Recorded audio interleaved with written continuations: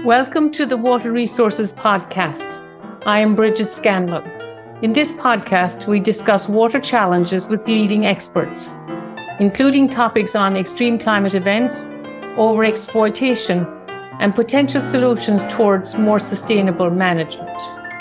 Today, I'm pleased to have Bill Alley talk about water issues, particularly in the Southwest. Bill has been the Director of Science and Technology at the National Groundwater Association since 2012. Prior to that, he worked at the U.S. Geological Survey, serving as Chief of the Office of Groundwater for almost 2 decades. Bill has received numerous awards, including the Shoemaker Award for Communications in 2012.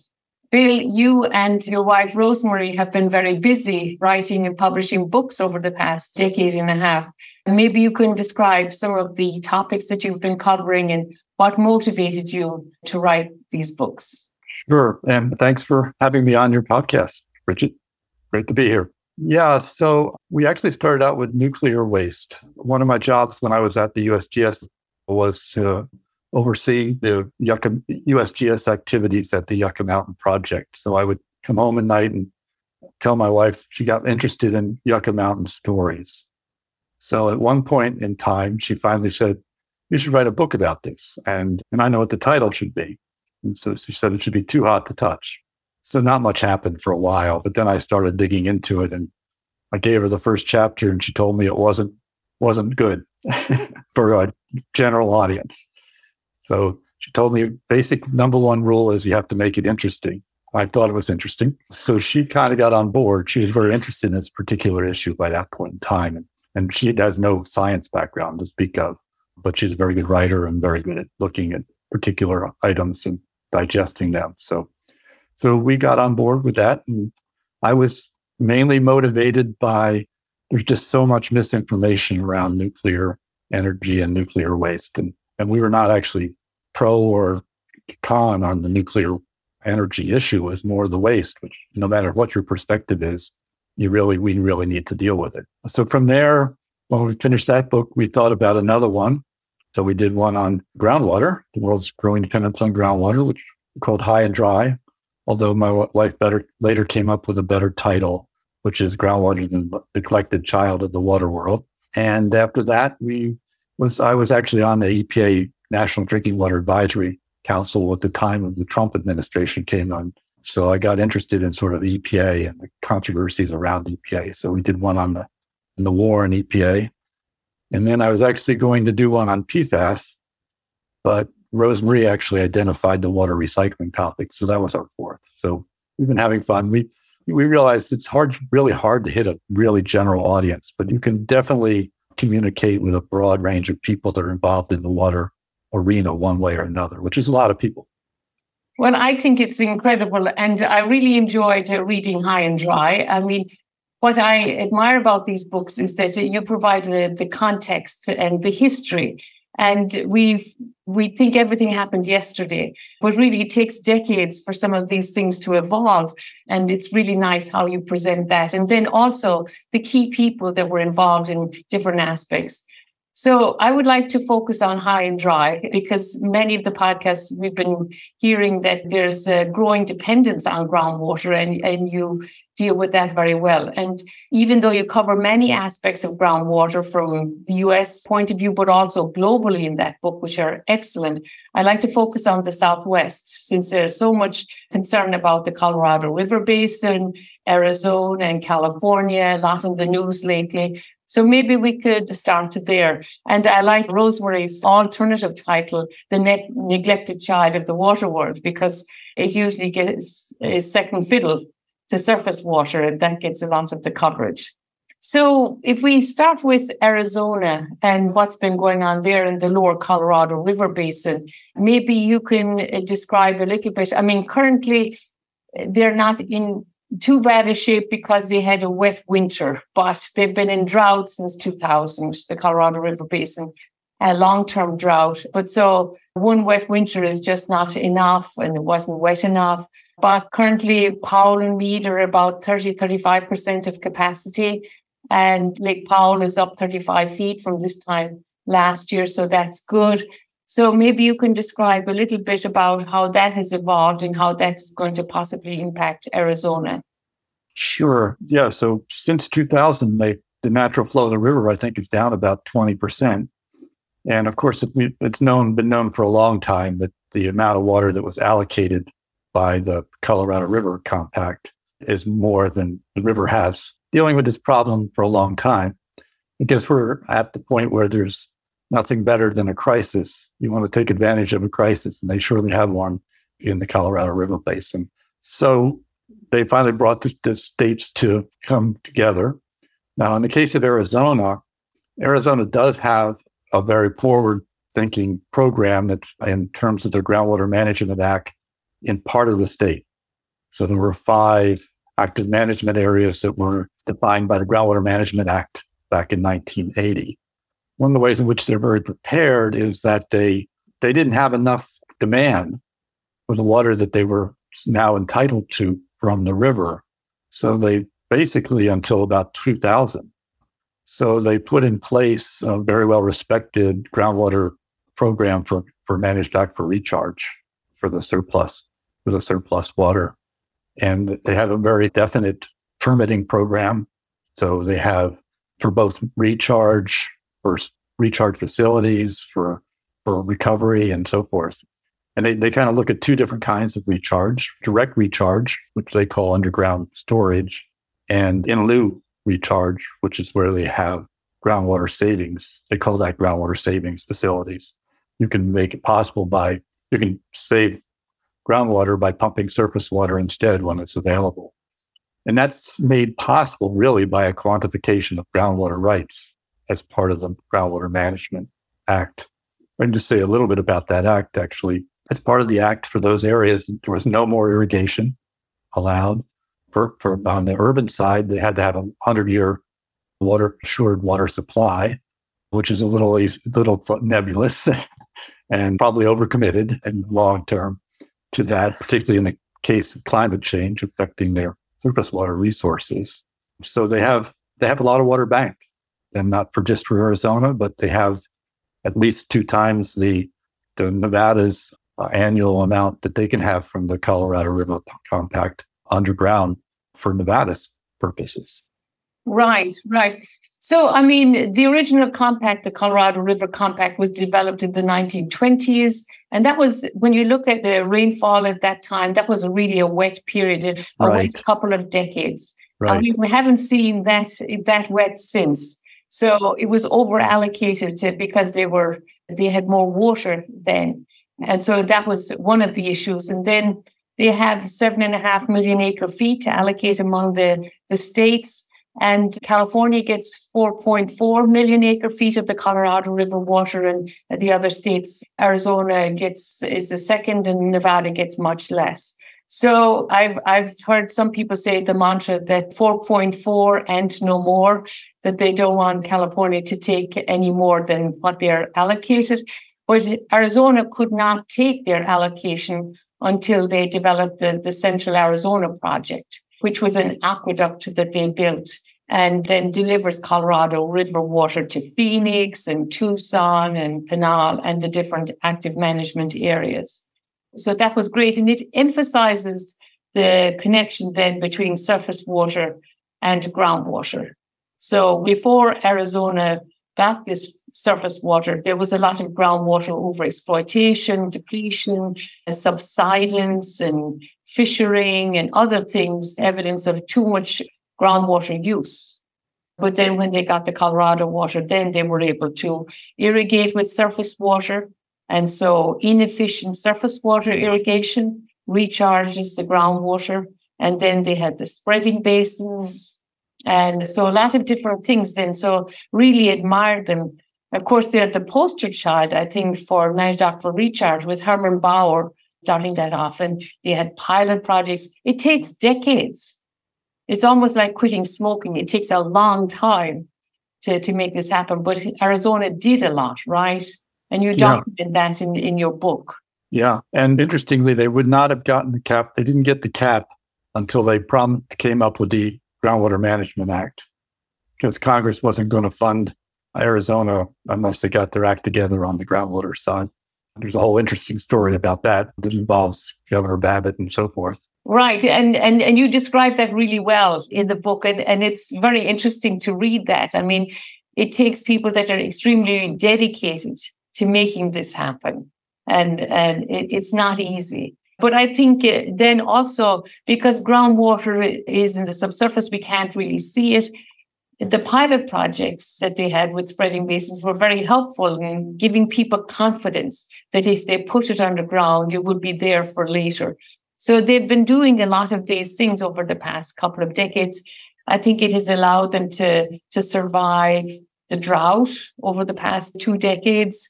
But then also, how do you see the future in Arizona with the current situation? Yeah, so they have a lot of water banked. Now it looks like we're looking at they're going to try to recover that water. One thing to plan for it, it's another one thing to do it. So one of the aspects of their program was that you didn't have to necessarily withdraw the water from the same place that you recharged it. So that gave them some flexibility, actually. But that also potentially it is an issue. They have to be careful in recovering the water, not to overdraft in particular areas. And I think they've looked at putting some restriction on how much you can take out of any particular area. So it's not simply a matter of taking the straws and sucking on them, but they've got to manage their resource still as they recover that water.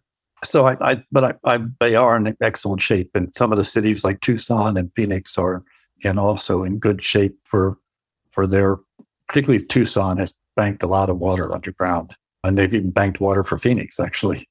So they've got water in their piggy bank, but they'll be challenged to try to figure out how to withdraw it, and without having deleterious effects in the process.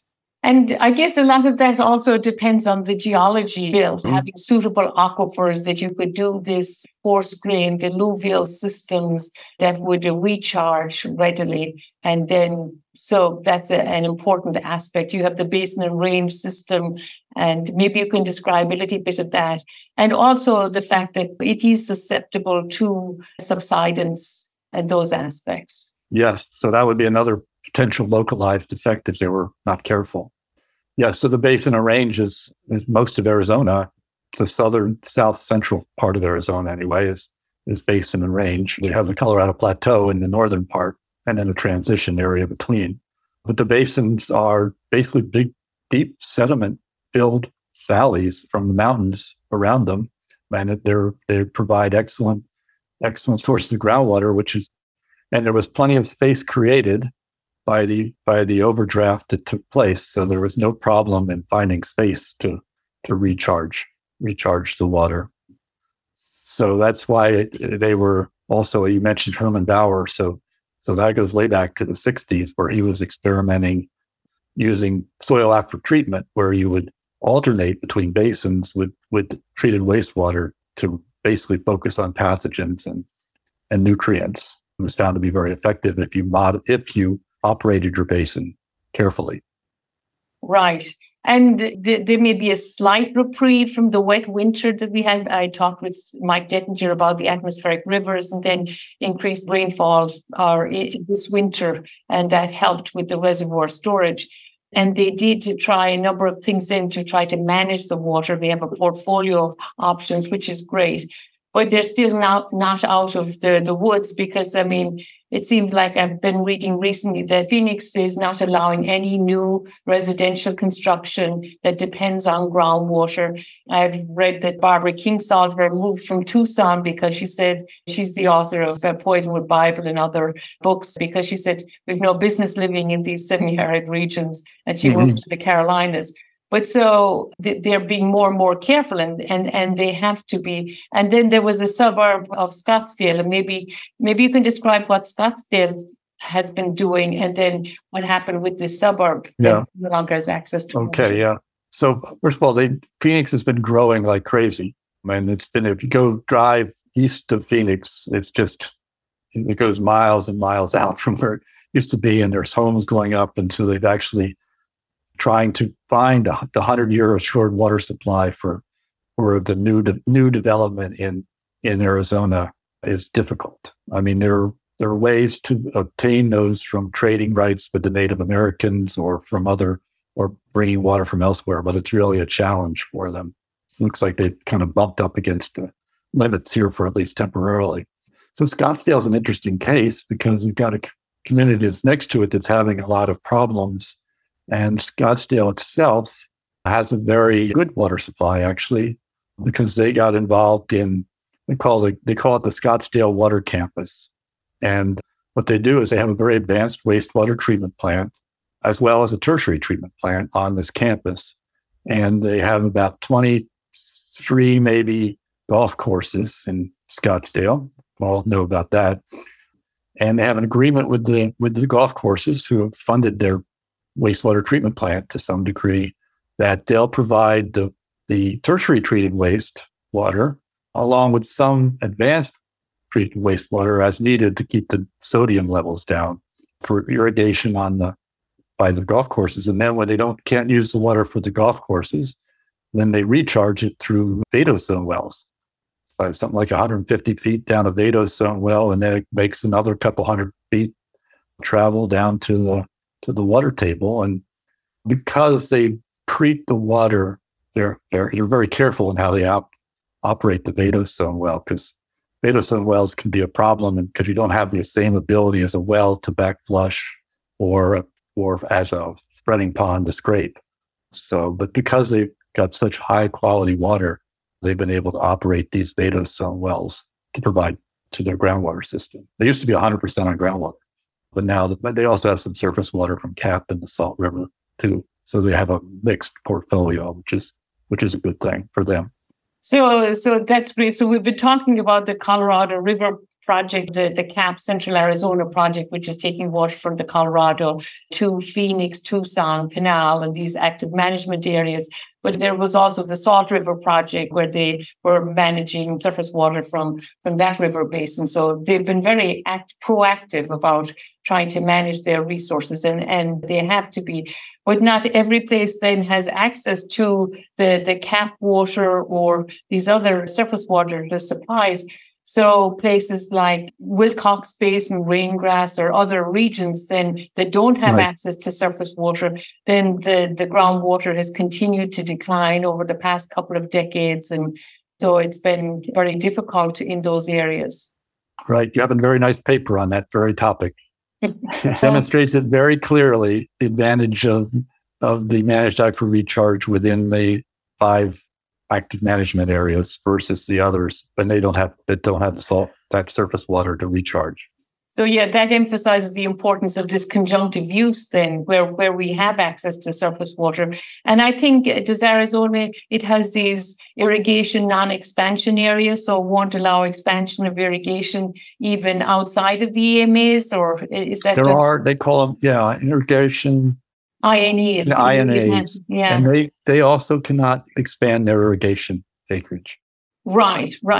And I was hearing from somebody recently that the Palo Verde nuclear power plant was using wastewater from Phoenix, but they may not have access to that in the future because that they may be marketing it to the turf grass. And so they're looking for other sources of water to cool the power plant. So it's difficult to manage all of these demands from different sectors. Right. That plant is the largest nuclear power plant in the United States. And I think it's 100% on using treated wastewater for its cooling water, which is pretty darn important. So we'll have to see how that plays out.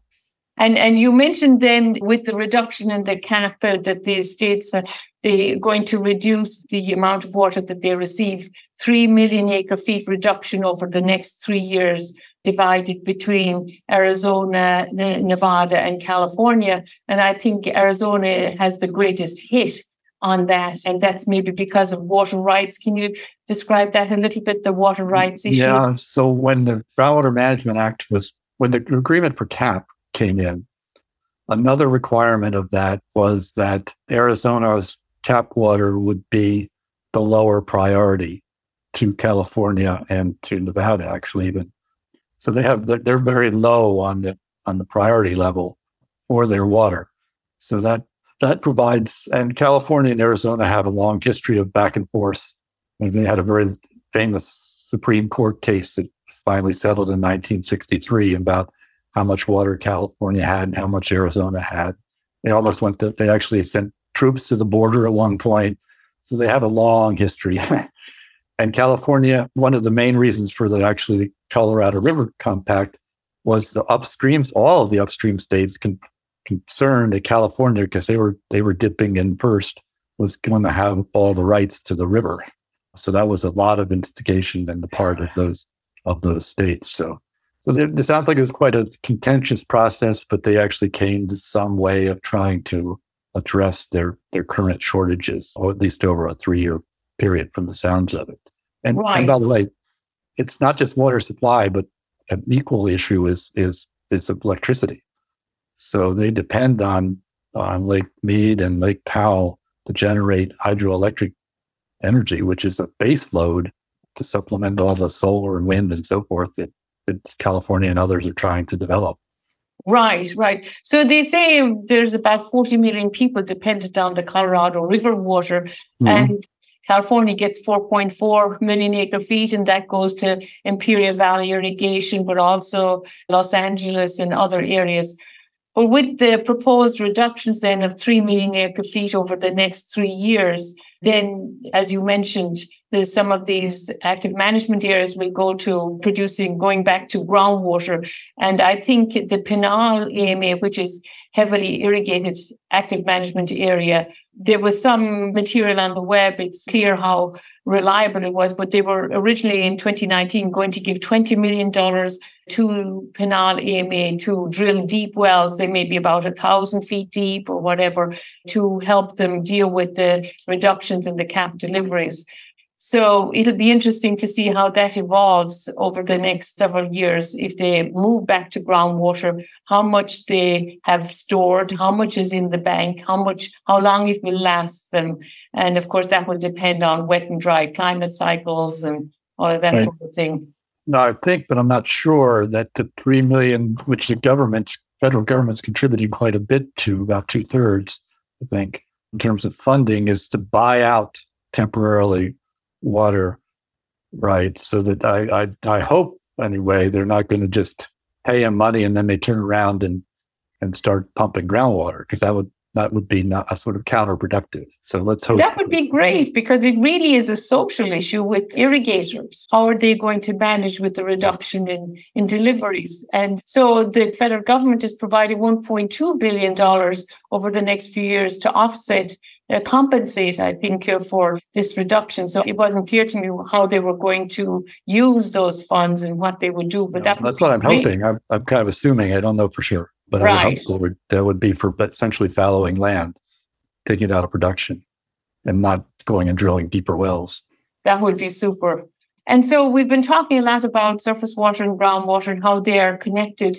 But in your book chapter on Arizona, you describe really well how they're connected, and the case example with the Fort Huachuca and the base there and how that panned out. Maybe you could describe that a little bit, because you wrote a really nice piece on one of the myths with groundwater, how much is available versus how much is recoverable. Yeah. And you mentioned that George Bush, when he was governor of Texas, said, how much water do we have? And you were saying, maybe that's not the right question. And so maybe you can describe that a little bit. Yeah, so the San Pedro River is what you're talking about.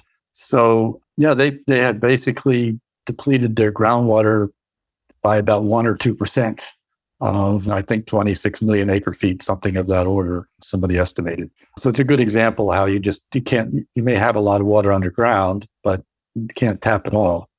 And we have kind of a mixed message we give as hydrogeologists. We talk about groundwater as having how much of the world's fresh water is in groundwater, which is huge. And then we talk about that. So that kind of gives the impression that maybe there's a lot of groundwater we're not taking advantage of. And then we try to convince people that there's many of these areas that need to be managing their groundwater a heck of a lot better than they are currently. So the San Pedro is well known as a birding area. In particular, it's a very important environmental area. It's in southeastern Arizona, so it's not in an AMA. And it has a fort next to it. And that fort actually created a situation where the fort Department of Defense did not want to, that's a very important fort to them, has particular interesting characteristics of the valley there. And so they had all the incentive to try to bring the pumping under control so that they don't dry up the San Pedro River. So they formed a San Pedro River Partnership, I think, something of that sort that involved lots of stakeholders, and they had a lot of meetings. And one of the more interesting aspects of that was the Nature Conservancy came up with the idea, because everybody was arguing about whether the river was decreasing or not. You all had a different opinion about that, depending on your political stance, I think. So she organized, one of the persons with the Nature Conservancy organized what was called a wet-dry mapping project, which began in 1999. And they'd literally go along 40 miles or more of the river, and they'd break it up into different teams.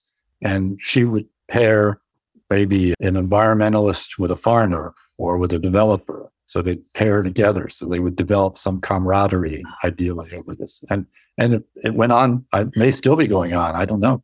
But I know it went on for decades. And we kind of described that whole project, which is kind of rather unique. And they also had another good, interesting part of that project is they were developing groundwater models, and they had a lot of contention. Nobody would believe a groundwater model if they didn't come up with the results that they wanted.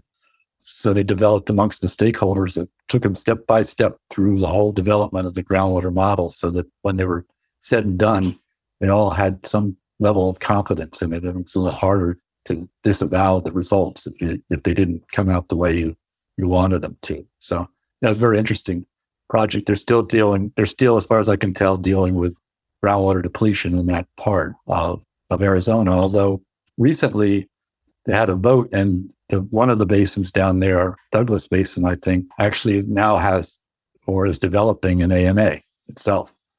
So they have now 6 AMAs, I believe, in Arizona. Right. And that's fascinating and emphasizes the importance of stakeholder involvement. And oftentimes as technical scientists, we think we can just do the technical aspect and then just present the results. But that co-development that you were talking about, and that person from the Nature Conservancy, was amazing to get the communities, and then they could see what was happening. They could watch the dynamics of these wet and dry parts of the river and how they were changing year to year, maybe related to El Nino or other things. And I think that educational aspect is huge, and really admire that person for what she pulled off. It's not easy. And I think we're trying to do more and more of that nowadays. But the point you make is huge. We can only develop a small component of the groundwater. A lot of people want to know, how much groundwater do we have? And it may be an irrelevant question because we can't use most of it without destroying the surface water. I mean, Dick Luckey did that sort of work in Nebraska, where he said the Platte River, if they use more groundwater, they showed that they had reduced the base flow groundwater discharge to the streams by 50%. With less than 5% development of groundwater. So those connections, the groundwater discharging to surface water and the surface water being dependent on groundwater discharge, particularly during low flow periods. And I always think of you when I think of that. And then when people want to do these global assessments of how much groundwater we have, I just think, well, really, do we want to know? Do we want to tell people because they can't produce most of it? It's sort of a bit like the African study that Alan MacDonald did, which was very nice and got attention to groundwater, but they try to emphasize there that much of that is not accessible or recoverable. So the difference between available and recoverable groundwater without hugely negatively impacting other things like surface water or causing subsidence or other things. Mm-hmm. So you've been involved with the California situation for a long time, and the time that the Groundwater Management Act passed in Arizona, it didn't fly in California. And maybe you can describe a little bit about that and the Sustainable Groundwater Management Act that was passed in 2014 in California. Sure. Yeah. So actually, 1976 to 77 was a serious drought in California, and Jerry Brown was governor at the time. And they organized a group the groundwater problems were certainly manifest at that point in time, but they were not able to get any kind of real legislation through to control manage their groundwater. They passed something, but mostly it was different parts of California mainly were passing laws to forbid the export of groundwater out of their area to another area. That was the main thing that was going on. So California, not until 2014, it was the last Western state actually to have statewide legislation to manage its groundwater resources. Now, California does have special districts like Santa Clara and Orange County that do an excellent job of managing their water and have done for a long time. But from a state point of view, it did not. It also has a number of 20-some areas, mostly in Southern California, that have been adjudicated. So they have somebody telling them exactly how much water they can pump. But particularly the Central Valley, some other areas in California, it was becoming increasingly obvious, particularly during this drought, that the time had come to try to put some brakes on and some kind of regulation of the system. So Jerry Brown was again governor, ironically, and they passed the Sustainable Groundwater Management Act, which is similar to Arizona. There's a couple of basic differences. One of the most basic is Arizona had 5 active management areas. California has like almost 100 priority basins that they have identified. Most of those are in the Central Valley, actually, which are high and medium priority basins. And those are the ones that they had to form a groundwater sustainability agency. And then that agency had to do some planning. And then they had to come up with a plan to bring their groundwater into sustainability by 2040, basically. And by sustainability, they have a number of different, I forget what they exactly call them, but they're things like land subsidence and water quality degradation, storage decline, and so forth. So those are negative effects that have to be brought into more sustainable way. And they have to come up with a plan by 2040 that's going to bring them into this sustainability idea for 50 years and carry it out for 50 years. Right. So you mentioned that first attempt was in 76, 77. That was really extreme drought in California. I don't know if that played into it. It was just a 1-year drought, but it was probably the most extreme drought, short-term drought in California. I think yes. Yeah. Swimming pools were dry, et cetera, et cetera. But then you had another 5-year drought, 87 to 92. And then, so 2012 was the beginning of an extreme drought also. So 2014, when the act passed, you were in the middle of an extreme drought. And so I think that motivated people to do something. And also, I think the GRACE satellite data helped to highlight, provided a visual to people to see that drying out. And so I think that was helpful also. So all of these things together helped to move this Sustainable Groundwater Management Act forward. So it's a bottom-up approach. So I think you described it to me recently that but the state has a hammer. If the local agencies don't do a good job, then the state can intervene. Right. So all these plans have to be approved by the state. And if they don't approve them, and typically what they've been doing, they've submitted a lot of plans have been submitted, but many of them are marked incomplete by the state. And they have to, by a certain time frame, have a plan in place that's acceptable to the state, or the state will take control of the planning process, which nobody wants. So that is a hammer that they have here. And the other interesting thing is there could be they have all these basins, and there's multiple sustainability agencies breaking up parts of these basins. So they have a lot more complicated situation. It makes it easier to get the local involvement but it's a much more complicated process. And Arizona really had the Arizona Department of Water Resources. It was developing, that played a major role in developing their plans. And so this is a little more chaotic process. A lot of people have criticized 2040 is too late, but if you look at Arizona, their plans were to the year 2025. So they're still working towards and they call it safe yield. Their idea is safe yield in their plans. So it takes quite a while to go through the entire process for these sort of locally driven planning processes. And one of the interesting things about having 100 priority basins and so many local agencies, that multiple groups may be counting on the same water, so they may be double counting, triple counting. And so they're going to have to coordinate and to make sure, and maybe the state will review that and oversee that so that they're not all thinking that they get this water or whatever.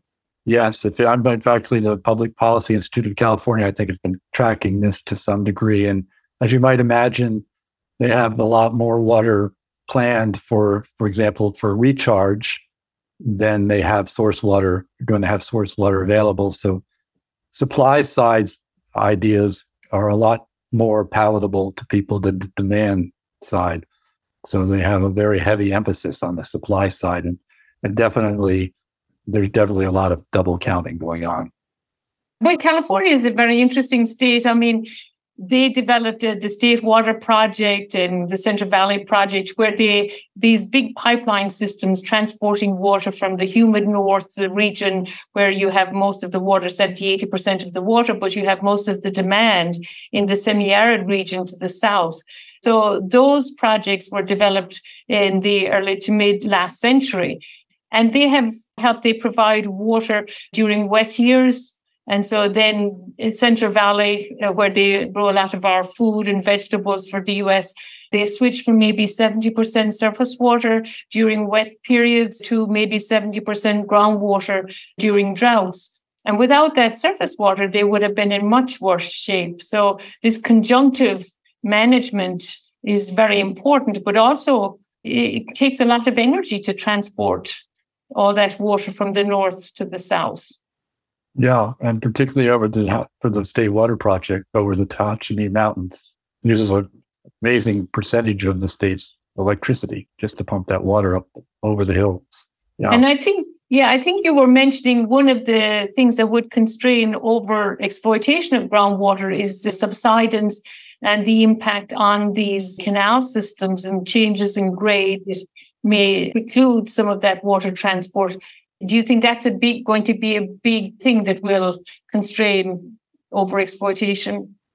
I think that has been a big factor in sort of motivating, because the canals, when canals, differential subsidence has a big effect on the canals. So you need them to have a certain gradient to them. And the subsidence really messes with that. And it turns out there's a lot of areas in California that had land subsidence. In fact, in more recent years, it was newer areas that they hadn't actually discovered until somebody did some INSAR and discovered that they had these other areas that were actually quite a bit of subsidence going on. Right. Yeah. And I really admired the US Geological Survey for all of and the Department of Water Resources for their groundwater models and the monitoring data that they pulled together and synthesize and test them in developing these models to understand how the system has been evolving, how it's responded to climate, to changes in water demand and stuff. So that's been very helpful. And you mentioned the synthetic aperture radar data that Michelle Sneed, Claudia Font looking at and finding areas where they had expanded irrigation, where there was no surface water, and seeing groundwater or subsidence where they didn't even anticipate it from their long-term ground-based monitoring. So that was extremely interesting. So the satellite data comes in handy at different times, right? Yeah. So, I mean, trying to develop sustainable management, then we have supply and demand. So we can increase supplies. And you mentioned that that's what people usually prefer to do, increase supplies, reduce demands, store more water, like we've seen in Arizona, in surface reservoirs or in groundwater, or transport water, which we've seen in California. So going forward with these Sustainable Groundwater Management Act in these districts, there's a lot of emphasis on managed aquifer recharge, right? And how do you think that's going to evolve? Well, I think managed aquifer recharge is a very key component to how they solve the problem. Particularly a lot of interest in with it being so wet, particularly in flood mar, taking advantage of the massive amount of water that sometimes flow through California.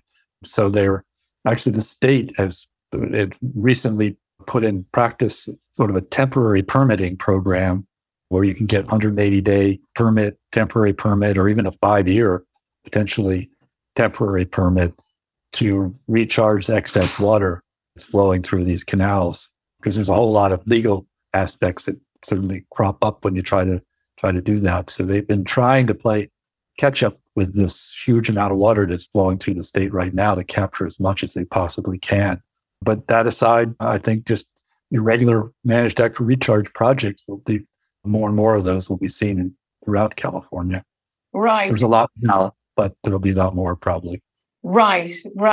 I visited Arvin Edison Irrigation District many years ago, and they've been doing it since the 60s. When they have surface water, they have these spreading basins and store it underground. And then during drought, they have large number of wells, and they're pumping 24/7, 365 to provide water during the drought periods. And it's just amazing what they do. I really like your quote in the Arizona chapter of your High and Dry book, where you mentioned Steinbeck's quote, and it never failed that during the dry years, the people forgot about the rich years. And during the wet years, they lost all memory of the dry years. And it was always that way. And so I think what we are trying to do is resolve this temporal disconnect between having too much and too little. Right. Oftentimes people talk about water scarcity, but it's not. It's just managing these extremes, I think, is the real challenge. Right. And the spreading basins, they take a lot of surface area. So by flood managed aquifer recharge, then they're flooding agricultural fields during the winter, and then taking account of the recharge that happens from that. And doesn't seem to negatively impact the nut trees or things like that. So that's really beneficial. And of course, there's plenty of space in those depleted aquifers. They also have lots of space. And I think the idea actually was instigated by a particular farmer who just decided he was going to divert some water, flood waters onto his nut tree and see what happens. Because he was in big trouble. So he might as well try it. And it worked out just fine. Yeah. That's amazing. And then we mentioned increasing supplies to reach sustainability. And so California by the coast, a lot of interest in seawater desal, and then wastewater reuse and recycling. You lived in San Diego for many years, and so they have a big desal plant there. Maybe you can describe that a little bit, and then maybe we can talk about wastewater reuse and recycling. Yeah, so they have the largest seawater desal plant in the Western Hemisphere in North County, South San Diego, which supplies water to the county for the most part. It's been successfully run. There's a little bit of demand, whether they can fill their demand and supply issues. So the county's promised to buy so much of that water over a certain period of time. They also have a large-scale effort to do water recycling as part of their drinking water supply. And they're working on that right now. It's been a long, long time. They've been trying to get that in place.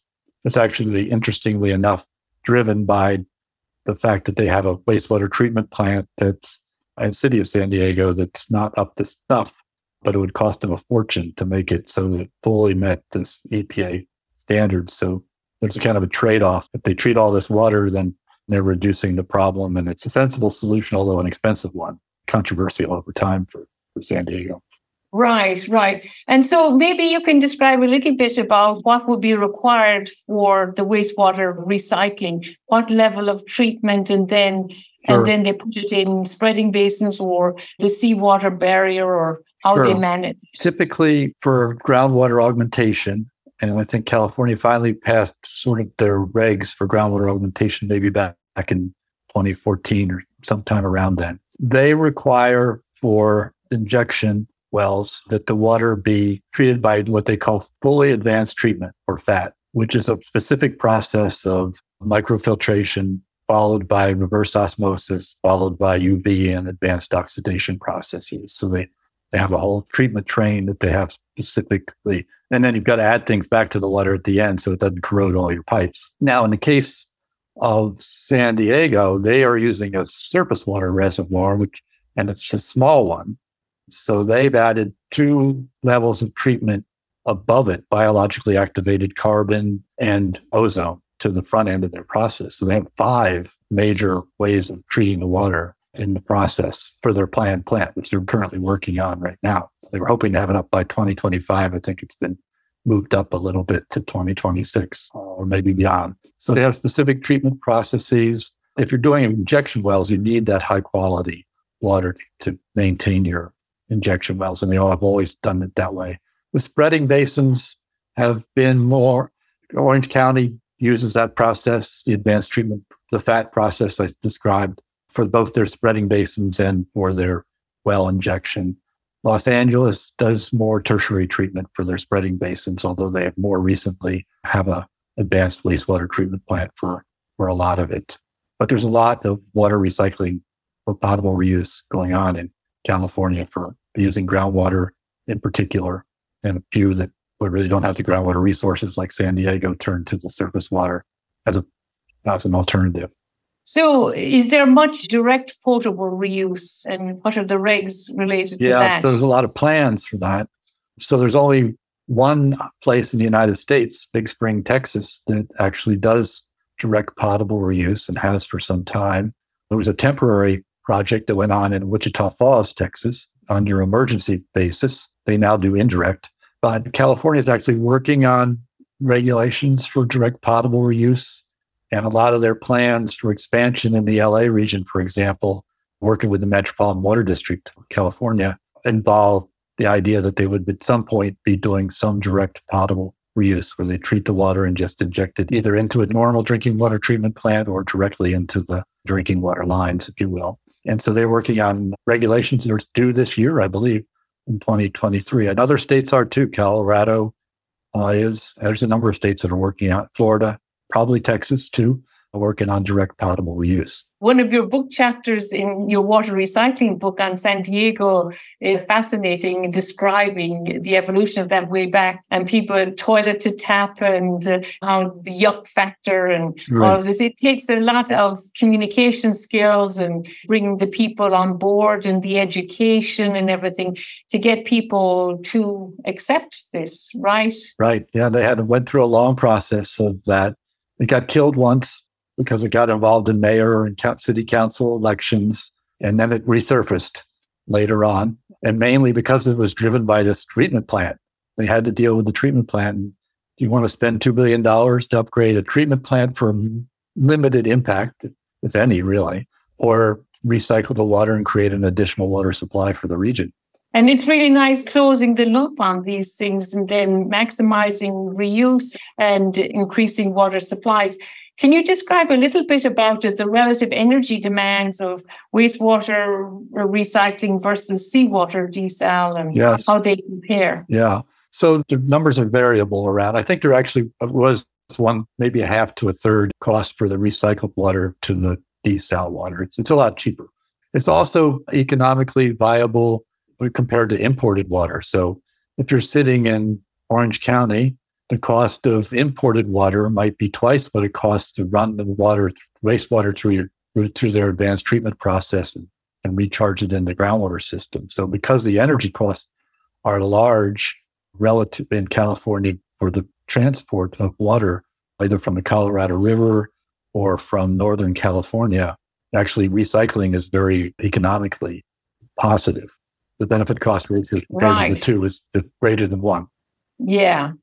And you mentioned briefly earlier the sustainability also needs to consider groundwater quality. And I think it was interesting in Tucson when they had the cap water and they put that directly into their pipe system, that they mobilized the stuff in their pipes. It wasn't compatible, a bit like Flint, but then they put it into the groundwater so that they would avoid those issues. So water quality is also a very important thing in arsenic mobilization. And so you have to be careful how we manage these things in terms of water quality. Yes, that was an interesting case where they basically, cap water was a different salinity basically than the water they've been pumping, and eroded their pipes in parts of the city and created all kinds of problems. But now they recharge I think they have a law that you have to use groundwater. So they take the cap water and they recharge it into the basins around the city, and then they pump it back out again. I think some of the politicians were wearing orange shirts because the iron that was mobilized. Oh, really? I know. So somebody was telling me that. It was quite a deal at the time. So we've been talking a lot about a lot of different things, and I think the message that comes through is that we need a portfolio of options to manage water within the context of climate extremes, increasing demand. And so how do you see the future for states like Arizona and California going forward? They're really trying hard to manage the resources. And are you optimistic about whether they'll be able to pull it off? Or Yeah, if you look historically, we typically don't run out of water in places, cities, not for very long. So we get a warning as humans, and then we try to work our way back out of it. And I think that's the case here. There's a lot of technologies out there and a lot of approaches that can be used. And there is a lot more attention given to water recycling and to stormwater, how we can manage stormwater better for water supply, as well as manage groundwater and surface water. I think there's really starting to kick in. The people understand the need to manage their surface water and groundwater collectively. I'd give the example of Cape Town, South Africa, which everybody knows had their so many days till they were going to run out of water. And they fortunately didn't, but it really woke them up. And they actually, interesting, South Africa had managed aquifer recharge in the north part of the city, but it kind of decayed over time. One of the oldest managed aquifer recharge systems around the world. And they just were so focused on the city engineers are so focused on surface water that they just never took advantage of that resource. And since that time, they've done a lot of planning, and they're not going to have that happen again if at all possible. So they're looking at multiple sources and managing their surface water and groundwater conjunctively and so forth. So there's a wake-up call that sometimes comes.